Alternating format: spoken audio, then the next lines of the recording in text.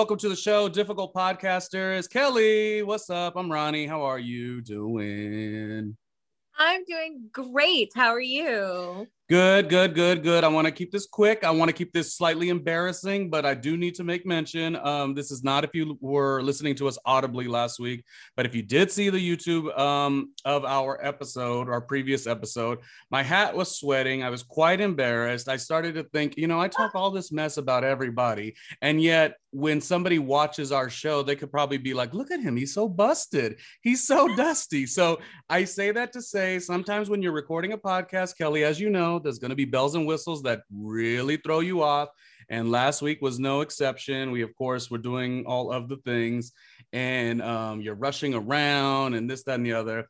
Anyways, my hat was sweaty. I was embarrassed. I looked horrible. And so my thought process was this. First of all, two things. Critique to Kelly for not saying, hey, dude, hey, buddy, longtime friend, you maybe gotta, take care of that.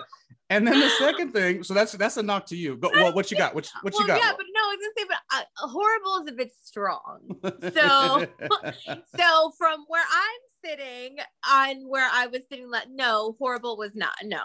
All right. I think you're being a little too hard on yourself for that one. Okay, as long as you still got love for me. I just was a little embarrassed because Kelly, the thing why I got embarrassed is because on this pod, on this particular Difficult People as a recap, we tend to really give it to people and give it to them good. We, of course, I always say that this show is a delightfully brazen recap podcast. So the reality is we're never mean to anybody. We're more just like, what a ridiculous haircut, or why would you stand so close to me at the counter line at the Walgreens? Like, don't invade my personal space. So we're really not mean at all. We're just more, we're very snarky is maybe the word. And it's more so use your manners. I mean, come on. Yeah, don't be a what a stupid thing to say. Don't even look at me. And so I just when all that had happened, I says, oh my gosh. So here I'm giving it, but then can I receive it? You know what I'm saying? Like, can I take the critique? Like if somebody's watching the show, obviously if you're on Audible listening to Spotify, Apple, or whatever, you're not going to see it. But if anyone saw it on our fabulous YouTube channel, they probably, if they knew me, they'd be like, okay, that's cool. It's Ronnie. But here's the thing. If they didn't know me, they'd be like, oh my gosh, with all of his opinions, he couldn't get his shit together. And that, I was always like, so I got a little humble pie with that. So Kelly, I say this every time. I apologize for contributing to that I didn't notice it to the extreme in which you did. So I apologize for that. Well, the one good thing, and I did say this, I don't know if I said it to you, but I was saying it to somebody else. I'm like, luckily I co-host with the most, not only brilliant, not only most go-getter type of person, but a beautiful co-host, be it Kelly O, that I don't think anyone really looks at me anyway. So I think we're going to be okay. But, yeah, sometimes gotta make fun. I have my bang issues. I got my arm issues. There's all kinds of things going on. So we've got that one episode. Looking at us both, being like, "Really, you guys? Come on." Yeah. I almost feel like there should be a reality show about us trying to get to the point of doing the pod. We are some people that I've done radio a lot. She's done top tier PR work. We've done all these high pressure situations, and yet this stupid podcast is what ruins. You know what I mean? I know. But I brought a lot of peaceful energy today. I brought some celery, so I'll be snacking on my celery. Very nice. Celery juice as well. And I wanted to say I'm excited because we got our second segment. Do you remember our previous segment? Yes, I do. That's a really fun thing. I'm glad that we're doing that because there are so many unnecessarily difficult things around the world that we just don't need. And this is just like a fun little highlight of that. So obviously brought to you by ViridianRow.com, ViridianRow.com. They power our podcast here. And so we have a segment. So this one is, of course, Grant's Rants is a dynamic podcaster. He's pop culture with all the piss and vinegar. He says it like he means it. And he's dashing around New York City, and he's going to give you a unnecessary difficulty in the best way possible. Let's check it out. I'm not accepting this. We're well into spring, and we're looking at Christmas displays at a sex shop. No. Grant, and your rant's correct. Why in the heck would there be Christmas decor in the mid-spring, dead of summer? Like, get it together. No excuses. What? It's a pandemic and you can't get your decor put together. Your window display. And they need the happiness. No. And also, we'll dive into this one other time in life.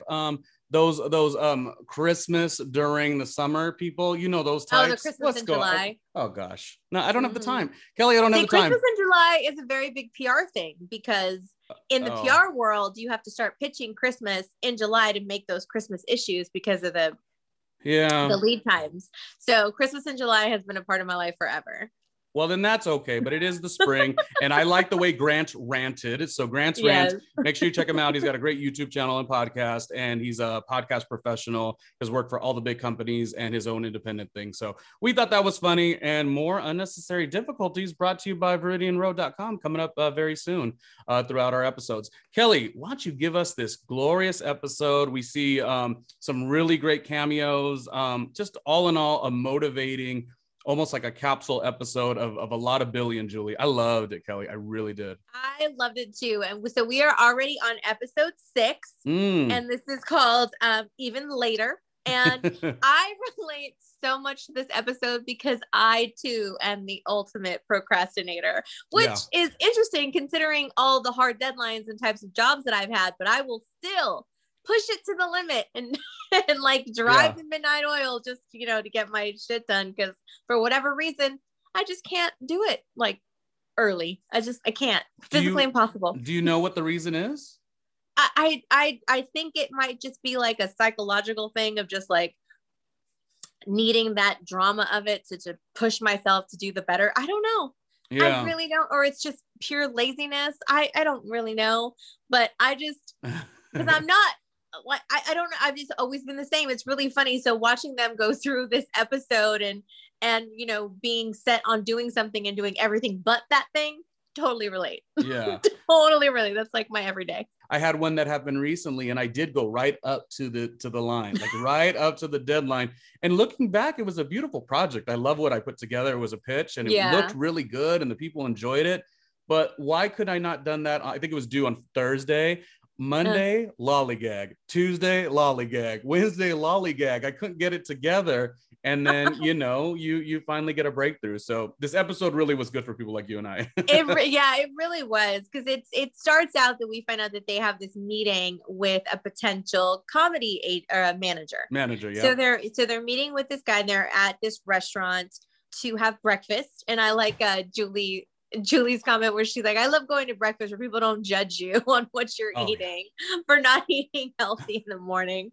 And they're sitting there, doing their little banter. And to them, they've already got a manager. So they're like they've already got a manager. They're good to go. And he's like, hold on. Let's build a relationship. Like, tell me more about you. What do you got? What do you do? That whole deal. Mm-hmm. So he gives them this opportunity to write for a new late night show that was basically kind of commenting and taking everything that all the other late night shows do and just creating something different. So they had the opportunity to write some bits and do a pitch. Mm-hmm. So they're super excited about it. So they are going to leave and go and do this pitch together. And so they're motivated. They're like, let's go write this. We're going to get this done. We have an opportunity to write in television. Let's go do this. And what's the first thing they do? They realize procrastinate. They realize when they get to Julie's, it's not the right environment. So they need a different environment.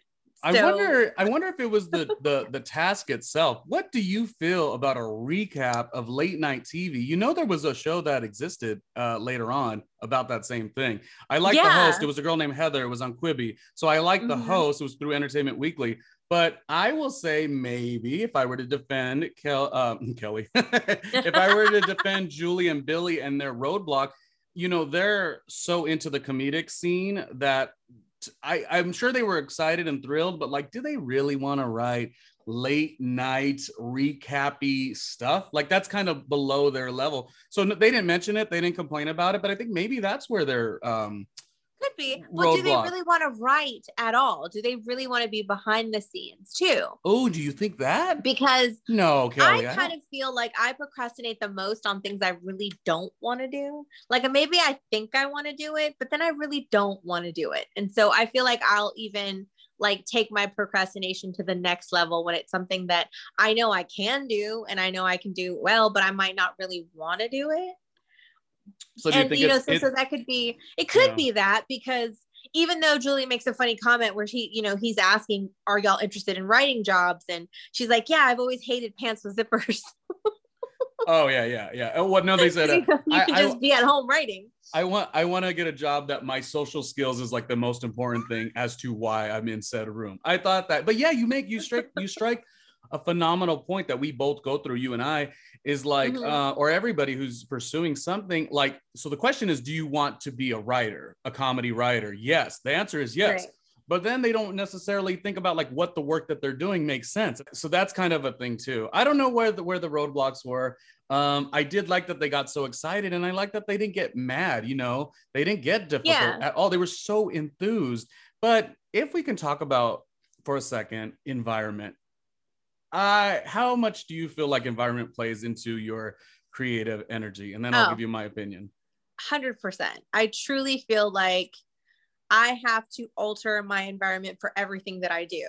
Mm-hmm. And even more so, one of my favorite things about being a publicist is being able to be creative, because essentially it's marketing without money, right? Mm-hmm. So you are just telling someone, you got to check out my client because I'm telling you to, not because I'm paying you to. So it's always having to take a spin on a story, get something interesting, and take whatever they give you and turn it into something that somebody else is interested in. So having to sit there and put something like that together when you're essentially regurgitating the same thing over and over and over and over and over, I always found that I wrote the best stuff or like did the best stuff when my environment was a certain way. It always played a part. And I realized like that was definitely like the number one thing I'd have to make sure was set for whatever mood I was in. It wasn't always just, I need this particular environment every time. It was always different.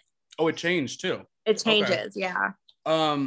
Sometimes I feel like I'm a crazy person because I'll be in certain situations where I'll feel like, no, like the decor has to be set up, the candles have to be lit. Not that I'm romancing anybody, but I have to like set a vibe. And I feel like I mentioned this recently to I can't recall who, but I was saying if it was just a matter of like waking up, going to 9 to 5, I think the last job I did before broadcast was maybe like banking was one of the jobs I did. Best bank teller you're ever gonna find. Merchant line, so you could know I was that good. My point is, if I was doing that type of job now, I think I could like, my environment would just be coming to the office or coming home. That environment is now fine because you go do the bank job or whatever the job is, the 9 to 5. It doesn't have no burden on what you're doing. However, if you're Billy and Julie and you're writing within the home, I think those things do make sense. And then I think like we've all had to struggle within a pandemic to like work more remotely. And in my mind, I'm like, I'll be in a space and I'll be like, oh, it doesn't have an accent wall. Daggone it. I need an accent wall if I'm going to do a podcast, So I got it in that regard. But contrary to people who, if you're working your 9 to 5 and you're like, oh, that's kind of, they're just being procrastinators. I don't think that they were just being procrastinators. I think they needed to thrive in a certain way. I would have also went to all the locations they went to, and it became a fun journey. It turned into, they had the good intention of going to certain places for quote unquote research. But then once they got there, it was like, how could I sit through this? Like one of the places that they wanted to go was to the Paley Center and watch old late night shows, like episodes. To like the history of, a lot of the old hosts and kind of, get some ideas from that. And they like are trying to sit through one episode and they're just bashing it, saying it was so boring. It was so stupid. It was so this and that. And so they decide to go and do something, go get like a mani-pedi or do something completely off the job thing. But the whole time they're conversating with people, they're conversating with each other, and they don't even realize that they are actually gathering things to talk about just on their walkabout the city, because they run into certain people. The first thing that they want to do is go buy a ping pong table because that's what the writer's room, they want it to look like a real writer's room, right? Yeah. So they go to this sports store to go buy a ping pong table. My favorite part though, before you get to that, my favorite part of that whole thing was like, where do we get where would we even get? Is that like a sporting goods store? Just like the detachment of like their world, you know what I mean? Like I was like, yeah, that's right. You should question it. Where do we go? Where do we get this stupid thing? I don't want to go to a place where there's sports paraphernalia and cleats. Oh my God, baseball cleats. I don't want to go to because that's the kind of thing I grew up next to. So I'm just like, ugh. So I thought that was a little funny. We know Ronnie's love of baseball. I don't like it. I don't like it. I don't think you should force children to be into that dumb shit and then act like, oh, isn't it fun, Skippy? No, Skippy doesn't like it. Skippy would rather be, broadcasting as an 8-year-old. Stupid. Okay, a tangent. I love that the only reason they want the ping pong table is because they think that that's what goes in a writer's room or they saw it somewhere, not because they feel like it's like they've ever played ping pong, they will ever play ping. It's not. It doesn't have anything to do with though. That. I know. I liked it though. I'm gonna be the. But it's the idea of what a real writer's room looks like, right? So you want to, if you put yourself in the environment of a real writer's room, you then mentally become a real writer, right? So I think that's what they're trying to build. Do you know of has there been an extreme thing you've done in an office or in a home office that you've connected to where you're like, I have to have this and no one gets why, but in order to do your work, your creative work, you've had to do it. Do you have anything like that? For me, it was multiple computers. I had to have 3. Okay. Like I always had to have 3 because I needed to be able to. I needed like a whole NASA station. Yeah. Oh yeah. Yeah. You need to be able to kind of stuff. Yeah. Yeah. So I could look at decks, so I could research, and so I can also have inspirational things. So I'd have it all go because I'm a big multitasker. Ooh, that's tough. Ooh. So, ooh. I used to be one. Ooh. I'm huge. I'm shunning you. I have to do. But my brain goes at such 8,000 miles a minute that I have to do so many different things at the same time. So, I'm like a vegan who's like, oh, you eat meat. I know. But I go through all these things. So I visually, I need the stimulation. Yeah, so that was my thing. I always had multiple computers around and everybody's like, why do you need 6? Yeah. I just do. And I know some people who don't need the creative connection at all. I had a roommate when we lived in Ridgewood, Queens, and which is on the corner of Bushwick. We lived there, and as roommates, we were great roommates, but we lived so differently, both insanely creative fields, and we both worked at the same job. One of the jobs we crossed paths with, but my point is, when I would get into my creative work from the home, it needed to be candles, it needed to be all of these things. This guy, great friend of mine to this day, I would go into his space, and I'm like, I mean, there were a lot of computers too, but outside of that, the aura and the essence, I was like, you could work for 19 hours like this? Because I surely cannot. I need my 2 Janet Jackson 11x14 pictures, put catty corner on the wall. Even in my current space now, I got a Joan Rivers 1980s, Joan Rivers at that, posted on the wall. I need certain things to connect. So that is why it was delightful with this episode. That's why I was more like, that's right, you guys. That's right, Billy. That's right, Julie. You do have to do what you have to get. And it led us to go get the ping pong table, and it led us to see Amy Sedaris, and I thought her dialogue was so great because she was like, well, this is I always tell my customers, don't buy anything that you can't sleep on. Maybe he's not the greatest to make me the best sales girl on the floor, but I have a good conscience. And then as the conversation goes, a line that I bring up all the time in my day-to-day life, I'm always like, what the fuck am I here for? I love she throws well, first, while she's sitting with her spiel, she tosses it up and then doesn't catch it, which is even more hilarious. She's so funny. She missed it, and then she's like, well, what the am I here for? And just throws the ball. I went on a binge, as this is the greatest thing about doing this podcast is you get excited about difficult people and then you get into the world. And I've seen a number of the Amy Sedaris At Home with Amy Sedaris episodes, but I felt like going back to them and it's just kind of you get into this world of Amy Sedaris can make almost anything work. And she has a really cute anecdote too about choosing to go with Wheaties or choosing to go with this other thing, because it turns out 27,000% of mercury is too much of a good thing. These lines are so good that you end up saying them in your day-to-day life. And that is one that I say all the time when something happens. I can't recall what it would be, but I'll be like, what the fuck am I here then for? Just because it caught me off guard when she did it. You know what I mean? Like she was just it was the best because she was so nice and sweet, no pressure, right? She doesn't pressure people into buying anything. And they're like, yeah, I don't think we need it. Well then, what the fuck?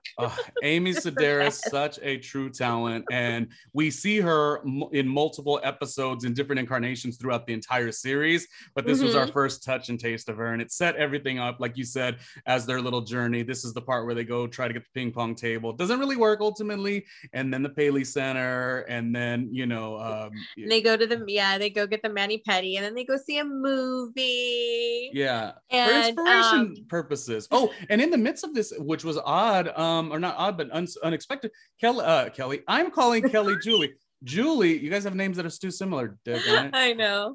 Julie tends to wonder about pregnancy. Yes, that's one thing I was going to say. Yes. So it's funny because when they're at the apartment, I was going to, bring up Arthur too, that he's checking on her, what are you guys up to? How are things going? Good for you.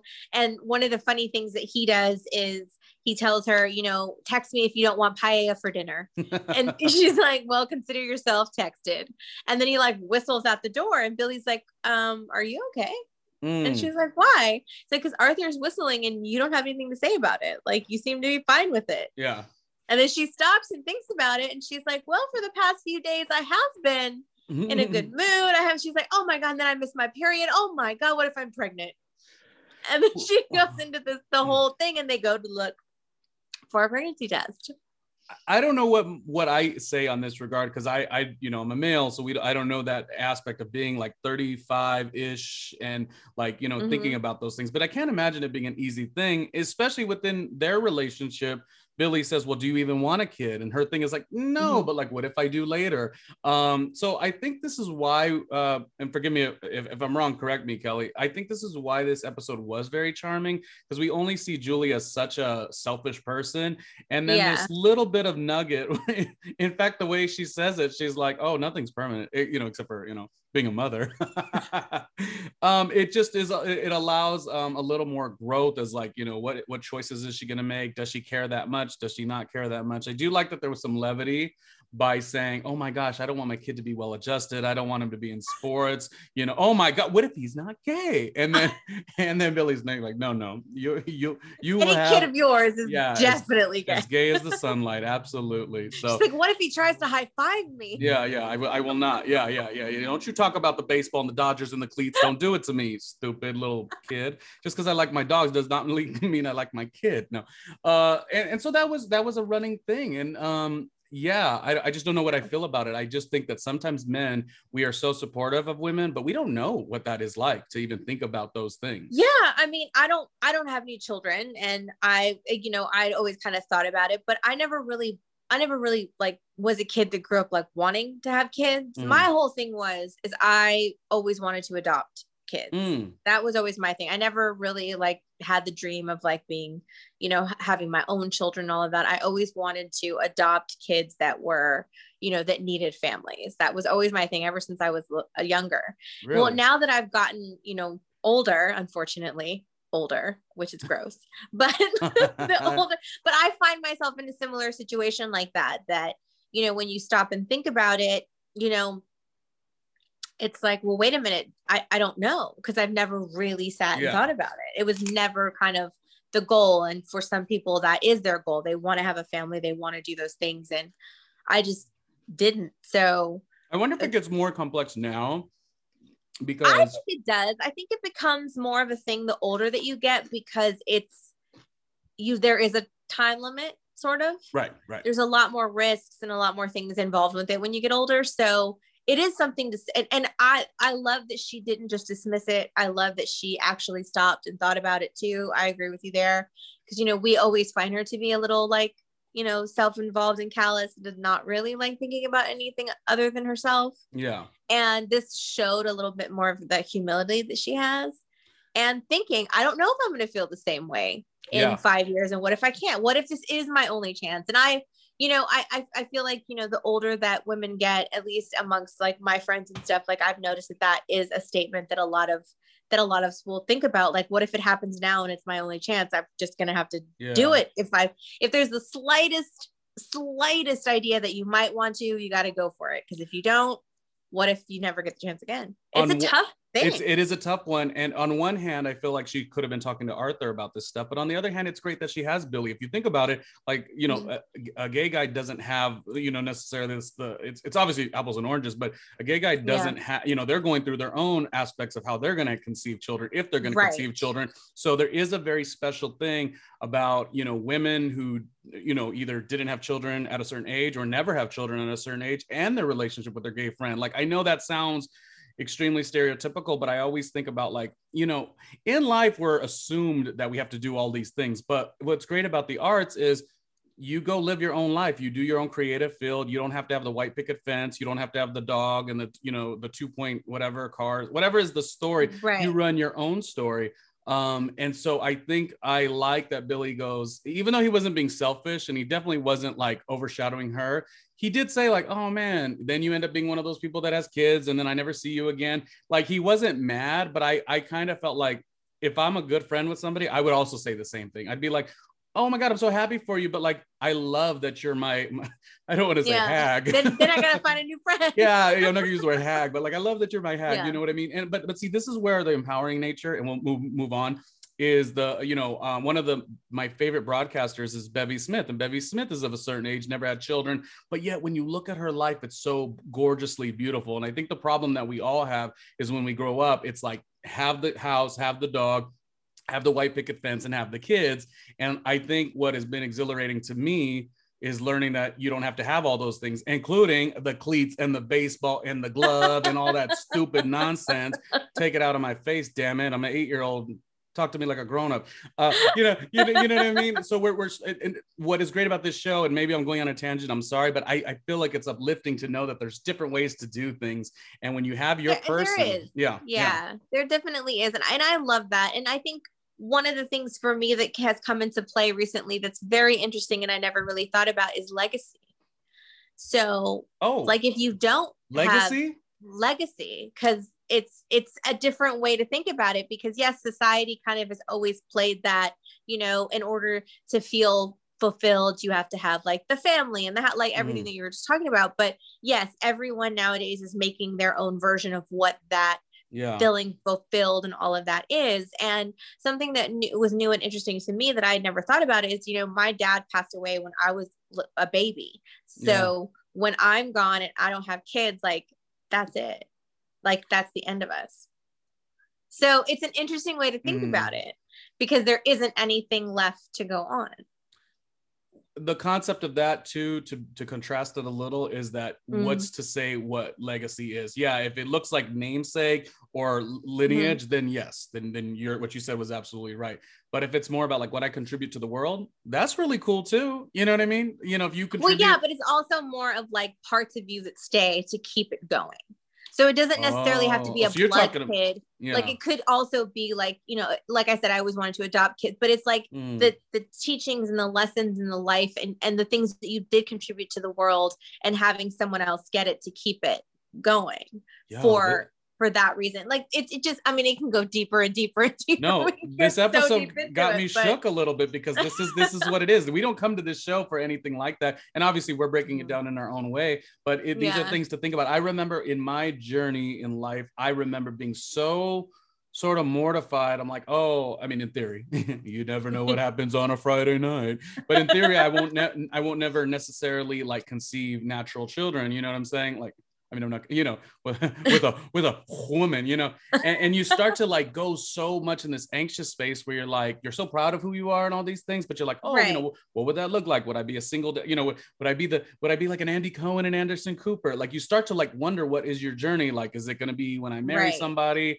Is it going to be, I'm going to be a single father? Is it going to, you know, what is it going to be? And I think the one rule to kind of help out is like to fuck off that anxiety, because that anxiety is not healthy for you. And I've come to the conclusion that I generally don't want them, but I've had one journey in my life. It was around 2014, 15, maybe 16, that I was, I don't journal much, but I journaled this particular time. And I said, I like where my life is going, and I would like to have a open mind of like, maybe I would be somebody that would adopt. And that didn't have an inkling of like, would it be with someone else? Would it be solo? Right. But and that was, like, that was just in general. It has since went away, Kelly. It has since went away. But it's, you know, and for me, it comes and goes. It's like, because we've talked about this before. I am not a huge fan of children in general. So I feel like I would need an older kid to kind of like straighten out and mold into it, you know, whatever. But it just, it comes and goes, but it's a very interesting thing in that,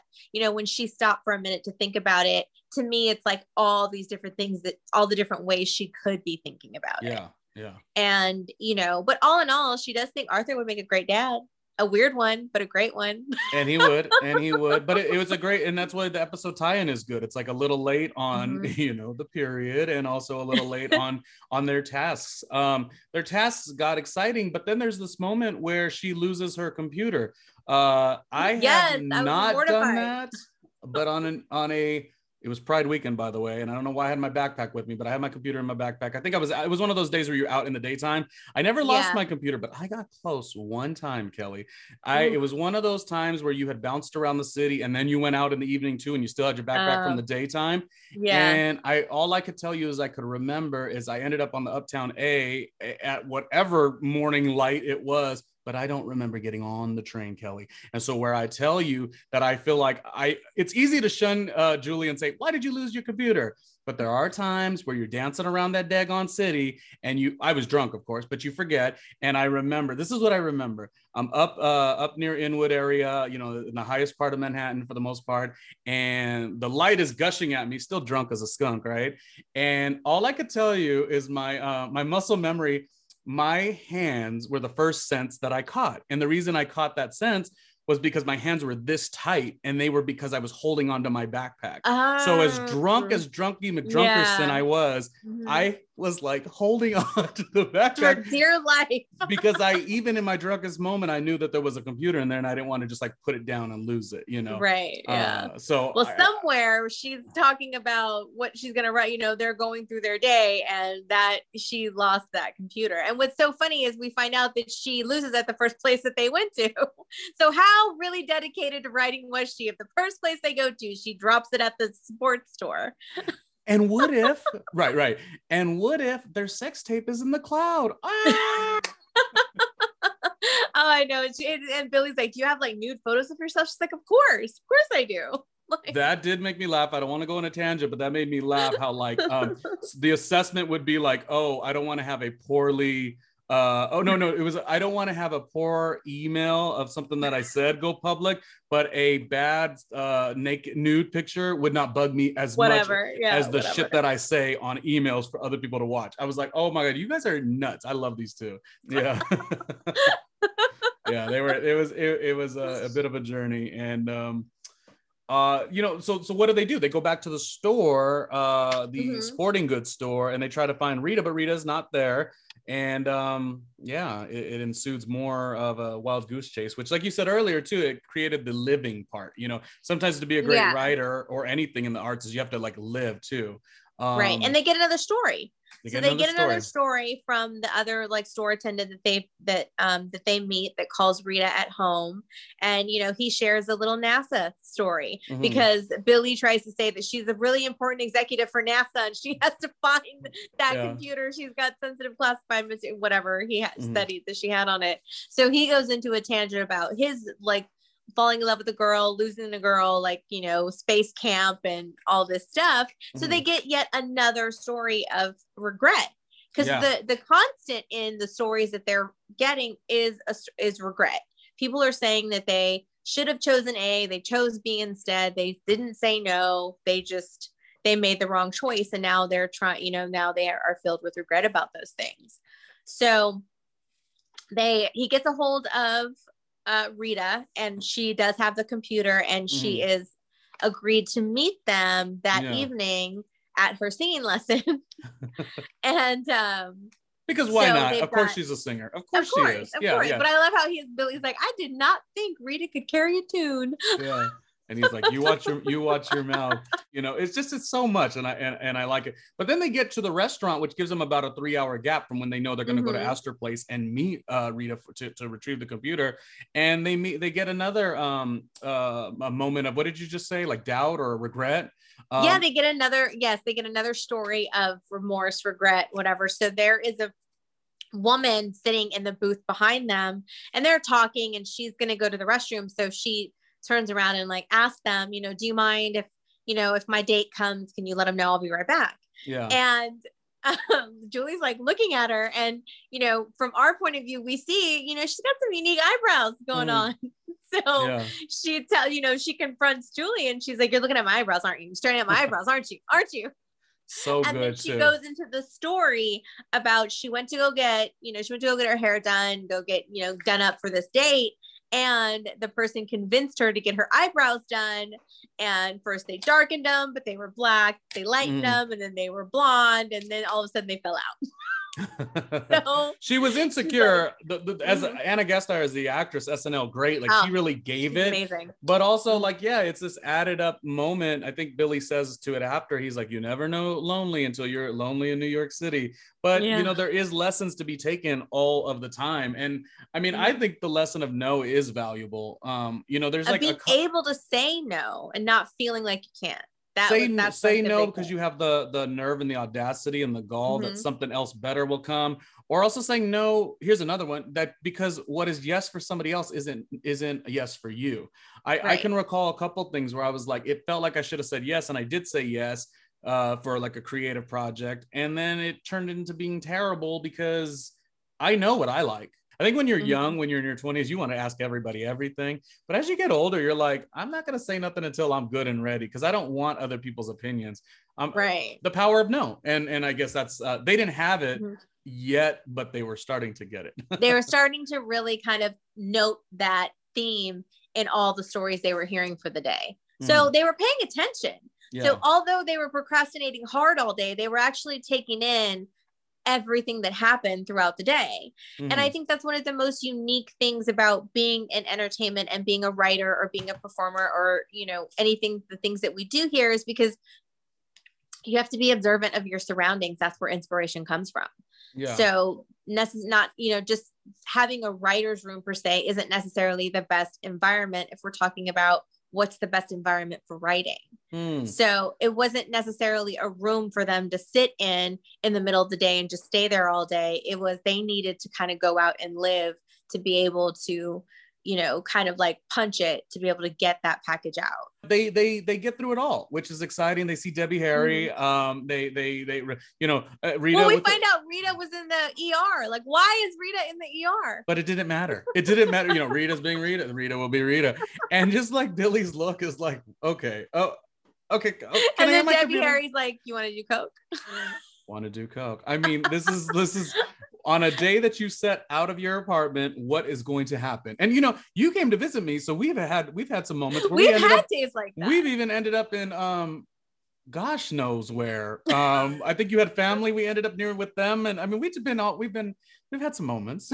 We have had some moments. LA moments too. We've had some LA moments too, because of course we've collectively lived in LA together, whereas New York you hadn't lived. But oh my gosh, it just speaks to all of that and the willingness to try everything. And but it's great though, and I loved that they wrote, and I loved the way we see in the scene that it does come to the sunlight, because that's reminiscent of works that I've done that I've kind of messed up and procrastinated on or whatever, but then I like get it done right at maybe like 6 a.m. let's say, but then in the email I do the scheduled email so it doesn't come out till 10 a.m. That way they don't think I'm a crazy person.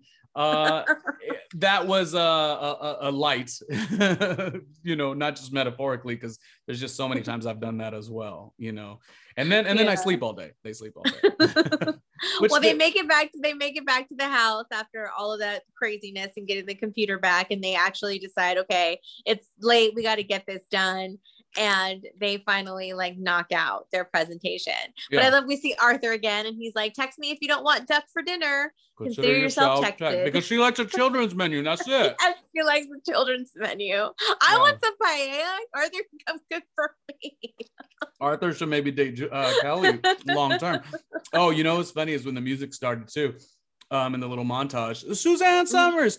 But right before that started, they go, and this is in reference to ViridianRoad.com does a shirt that talks about like we could blame the world for our faults or something like that. I think, was it Billy telling Julie or Julie telling Billy? It was saying we have to do this because if we don't do this, then we can't blame everyone else's fault for like our not getting the Billy job was or saying something. it, I think. And then that little thing lit them up to get going. And I was like, oh, that's so cool. Yeah, because then it's only going to be their fault if they don't do it. There's no one else to blame if they don't do it. See, they're likable after all. This is what I keep trying to tell everybody. Oh, hey, Ronnie, I've been watching that show you're talking about, and they're just so unlikable. Bullshit. You're unlikable. Don't tell me nothing. Julie is a good gal. And Billy. Pay attention. Yeah, pay attention. But they get it done. They hit send on that email. You hear those shh, and you hear the email go out. Yeah. It's all good to go. And then they start doing a little digging on Richard. So they're looking up their potential comedy manager, and they find out some very interesting things about Richard because Richard is Australian. We knew that. And Billy's like, I think I figured out where his, artistic kind of inspiration, where his little artistic background comes from. And we find out something real fun about Richard, something I didn't know even existed. we know that Julie will hit a kangaroo, and we also know that this manager was Mr. Puppetry of the Penis. It was he didn't say no to his mate and this one deek trick, and then he did a deek trick, and they all did deek tricks, and pow. Did you ever see that show? Kelly? No, I didn't. Oh, okay. I mean, I don't know why I assumed in my mind, you guys, I'm terrible. Like, what? In my mind, I assumed Kelly was going to say, I've seen it. I loved it. I could report about it. And you just said no. And I just didn't know where to go. It was like, Kelly, I'm disappointed. Sorry. I mean, maybe Puppetry of the Penis sounds like something I would have seen, but no, I didn't even know it was a thing. Anyway, okay, moving right along. But then they go to their meeting. They go to their meeting and they pitch their deck, and they get a call from Richard after they're looking him up, and Richard's like, okay, they want to meet with you. They loved your stuff. Yeah. So they go to this meeting, and then they find out that he doesn't even look at their stuff. He just needs some diversity. He needs a woman writer. Yeah. Oh, that like broke my heart too, with the doing the work, and then somebody being so dismissive of it. So disrespectful. Not even looking at it. I calculate in a lot of the production or radio jobs I've done, there have been things that I had done against my better judgment. I'm like, I don't really want to do it. And then when the person doesn't give it no energy, you're just like, why did I do this? Yeah. And that's probably why you didn't want to do it in the first place. I didn't see the follow through. Yeah. Because you could always know. You always see the follow through. Anyways, this guy's funny, but he's also like just faux punk rock. He's like punk rock by Target, that kind of thing. And I love that, even when we get to the meeting, they're enthused. They are generally enthused, but as it goes on, everything he says, becomes this is a statement I say. So in radio, there's a thing called program directors, and this is going to sound really like I'm talking shit, but sometimes I say, how can I learn from a program director that's less talented than me? And so what I'm saying is, in the scheme of him as the position, he was more powerful, but in the scheme of their artistic creativity, they were more powerful than him. Right. But then you have to sort of submit yourself to that. And it's not saying you're being a hard worker, but what does that look like in that situation? I've had a situation where in my mind, at least, and in everybody's mind, I was the king, okay. In my story, that's the way I'm going to tell it, Kelly. But the person I had to report to was such a cornball. What do you do with that? What do you do with that? I mean, I understand being cordial and playing your position, but what do you think that allowed them to make that decision? Do you think they just vibed it out, or? I think they did. I think the more that they were listening to kind of the things that were the person was saying, and how not. It's going to come out wrong the way I say, because I don't necessarily mean not a real job. But it almost wasn't a real job. It was just if you want this and you don't suck and you're kind of cool, you can have it. But I don't really know anything about you. I don't know what you can do. I just need a woman. So it really wasn't a real thing. It didn't play on their strengths. They sit there and then they start having the banter back and forth, which he's totally into. And he's, they're saying, you know, this so-and-so said no, that they had regret. So-and-so said they wish they had done something else. Well, maybe this is our time. Maybe we should listen to them and we should say no. Yeah. Can you imagine working for this guy? It's like, no. And it's like, you know what? No.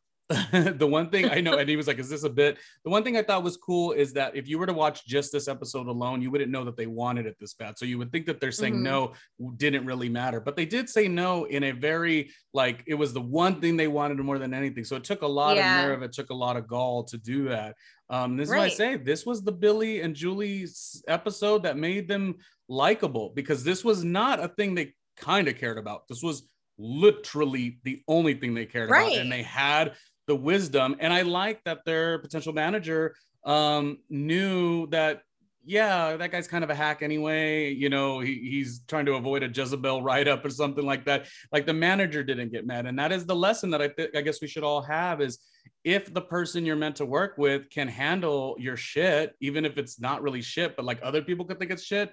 If the person can see it as shit, that's not your person to work with and collaborate with. If the person could be like, oh, you made that choice because of XYZ. Ah, okay, I see you. I get it. Yeah. I get it more. And that's a learned thing. And I think Julie and Billy are around 34, 35, done this for so many years. So they're in the right space. But it's also good because, especially when you're building a relationship with a manager, agent, publicist, anything like that, it's a good kind of getting to know you. And that's what Richard said he wanted to do. He wanted to build a relationship. So looking at what they turned down, if he's a smart manager, which he seemed to prove himself to be, is that he's not going to take it as, oh, I'm losing money because, you know, 10% of nothing is, you know, 10% of something is better than 10% of nothing. But he looks at it like, okay, I see you. I get it. Cool. This guy was shit anyway, but now it's going to make him do his job better too, because now he's going to be able to sift through things and give them better opportunities if he takes it in that way. I think you have to take your ego out of it, and that's what it takes as a good manager. It's not going to take away every opportunity if you say no, and if it does, that's not the right opportunity for you at all. Especially so you kind of have to go with your gut. Yeah. And I mean, there's times I didn't, and I feel like I should have. Well, because time is money. That's the ultimate thing. Obviously, you need money, but time is money. So you don't want to take yourself off of. It's like playing the slot machines. You don't want to take yourself away from the slots. If I've been hitting the slots, I need to make. I don't gamble, Kelly, so I don't know if that was even a good example. Maybe I could shut up. You take it from here, Kelly. I'm done talking. No, but I get what you're trying to say. It's like when you're on to something good, you don't want to put it to the side for something that you're not sure about. Yeah. And then you don't want to risk losing and walking away from your machine too early when you've already warmed it up, and then the next person comes and hits the jackpot. I haven't been to Las Vegas since I worked radio in Las Vegas like 100 years ago. Why would I use slots as an example? What is really wrong with me? I need. Well, help. You know what it reminds me of? There's my very first Vegas trip. My very first Vegas trip ever was for the Art Radio Music Awards. So we all radio. Went. Oh, then you didn't sleep at all, basically. But when I was like hopped up on something for like days, it was like, so who was sponsoring? It was like some diet pill, and we were like taking it to stay awake. Oh my! I'm telling we are not even in the midst of getting this show started. It's still new, but there is a level of subtopics that we're going to have to do for a Patreon at some point, because. Listen, Kelly has stories, honey. She has stories. Well, that's a little tidbit of one of them. We can go into more detail about that later. Yeah. But... I always worry to pod with you because I know a lot and I don't want to say it all. I'm like, oh, don't ask that question because she's going to be incriminated. We had fun in our 20s. We looked just as sexy as we do now then. It's just what it is. And you know, kiss my ass if you don't like it. I'm kidding. It was a great episode. Did we cover it all? I mean, pretty much. I love that we got. I love that we got the Huffington Post print edition. That was, of course, fun. And they're in it. And they're in it with their respective opinions. And I think what's interesting was the early on too, he finds an aisle dedicated to lube. And I think you have to go to locations that have a lube dedicated aisle. That to me starts off the entire process of a great episode. Sorry, I just had to randomly throw a tangent out there. Back to you, sweet young lady. I love it. And then they get their little penis puppeteer show at the end. Yeah. Right in the middle of the bar. Yeah. So good. What a great way to end it. Yeah, it gave us a lot, because I think one thing we see in season 2 and 3, we end up seeing just all these other stories about like New York life and human relationships and family banter. But in the early first 6 episodes, you really do get like this creative journey, like as if what are the steps that these two take to follow their dreams. And this was the one that if you've been following along, you're like, yay, they finally get this manager, and yay, they finally get this opportunity. And they had the balls to say, no, we're not going to touch it because it doesn't fit our vibe. And then you could only root for that, you know? Absolutely. It's a very brave and bold thing to do. It really is, because you never know like what can happen, and to be able to have the guts to kind of do that is. And at this moment, we don't need to know if Arthur's going to be a good father, because that situation does not come to fruition. I know. And therefore, Billy doesn't need to get another, good girlfriend, because, his girl is going to still be, childless, and they could run amok. So it was a win-win-win, probably one of the most warm episodes of the entire first season. It really was. Yeah. Well, that wraps it up. Any other comments that you want to make just creatively in your own journeys, Kelly, that's relatable to what we saw? No, I think one of the best things that you can take from it is, definitely don't be afraid to say no. Like I was saying earlier, like I wish I would have said no to some things that, there was an opportunity where I actually did say no twice, and then they changed my mind, and I should have stuck with the no. Yeah.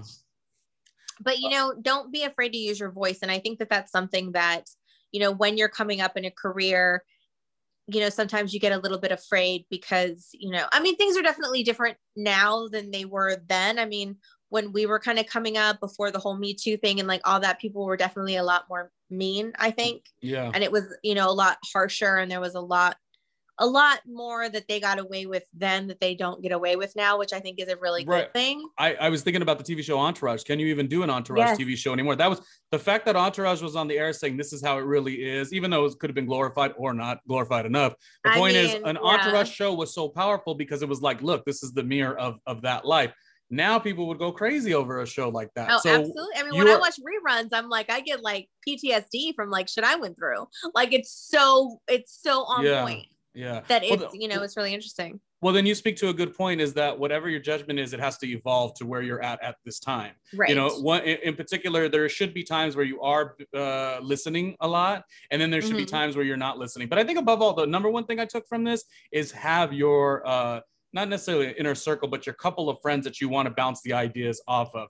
Yeah. Do not waste any time sending it to people who don't know, don't care, don't know your journey, or don't even know the craft at hand. Just keep it within the main people, because they're going to be the smartest ones to be like, oh, that might be a no, or that might be a yes. If you take an opportunity that looks like an opportunity to somebody who doesn't know otherwise, they're just going to say, well, it's money. You want to be a comedy writer. Shouldn't the answer be yes? So you need to make sure that you have that. And so that's what I liked about it.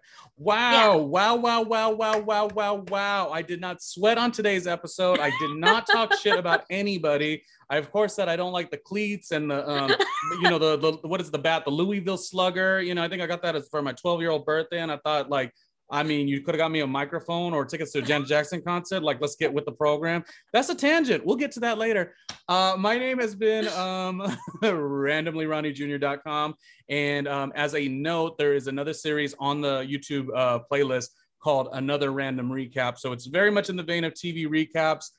More so some of the MTV shows, not what me and Kelly do, but it's also tons of fun as a if you like this, you're going to love that type of deal, and vice versa. Yeah. And what about you? Awesome. Well, you can find me at Kelly with an IE079 on all of the social media channels. So, come follow me. I'm going to start posting some really funny stories of things that I found when I thought I wanted to be a film writer. So I'm going to start sharing that.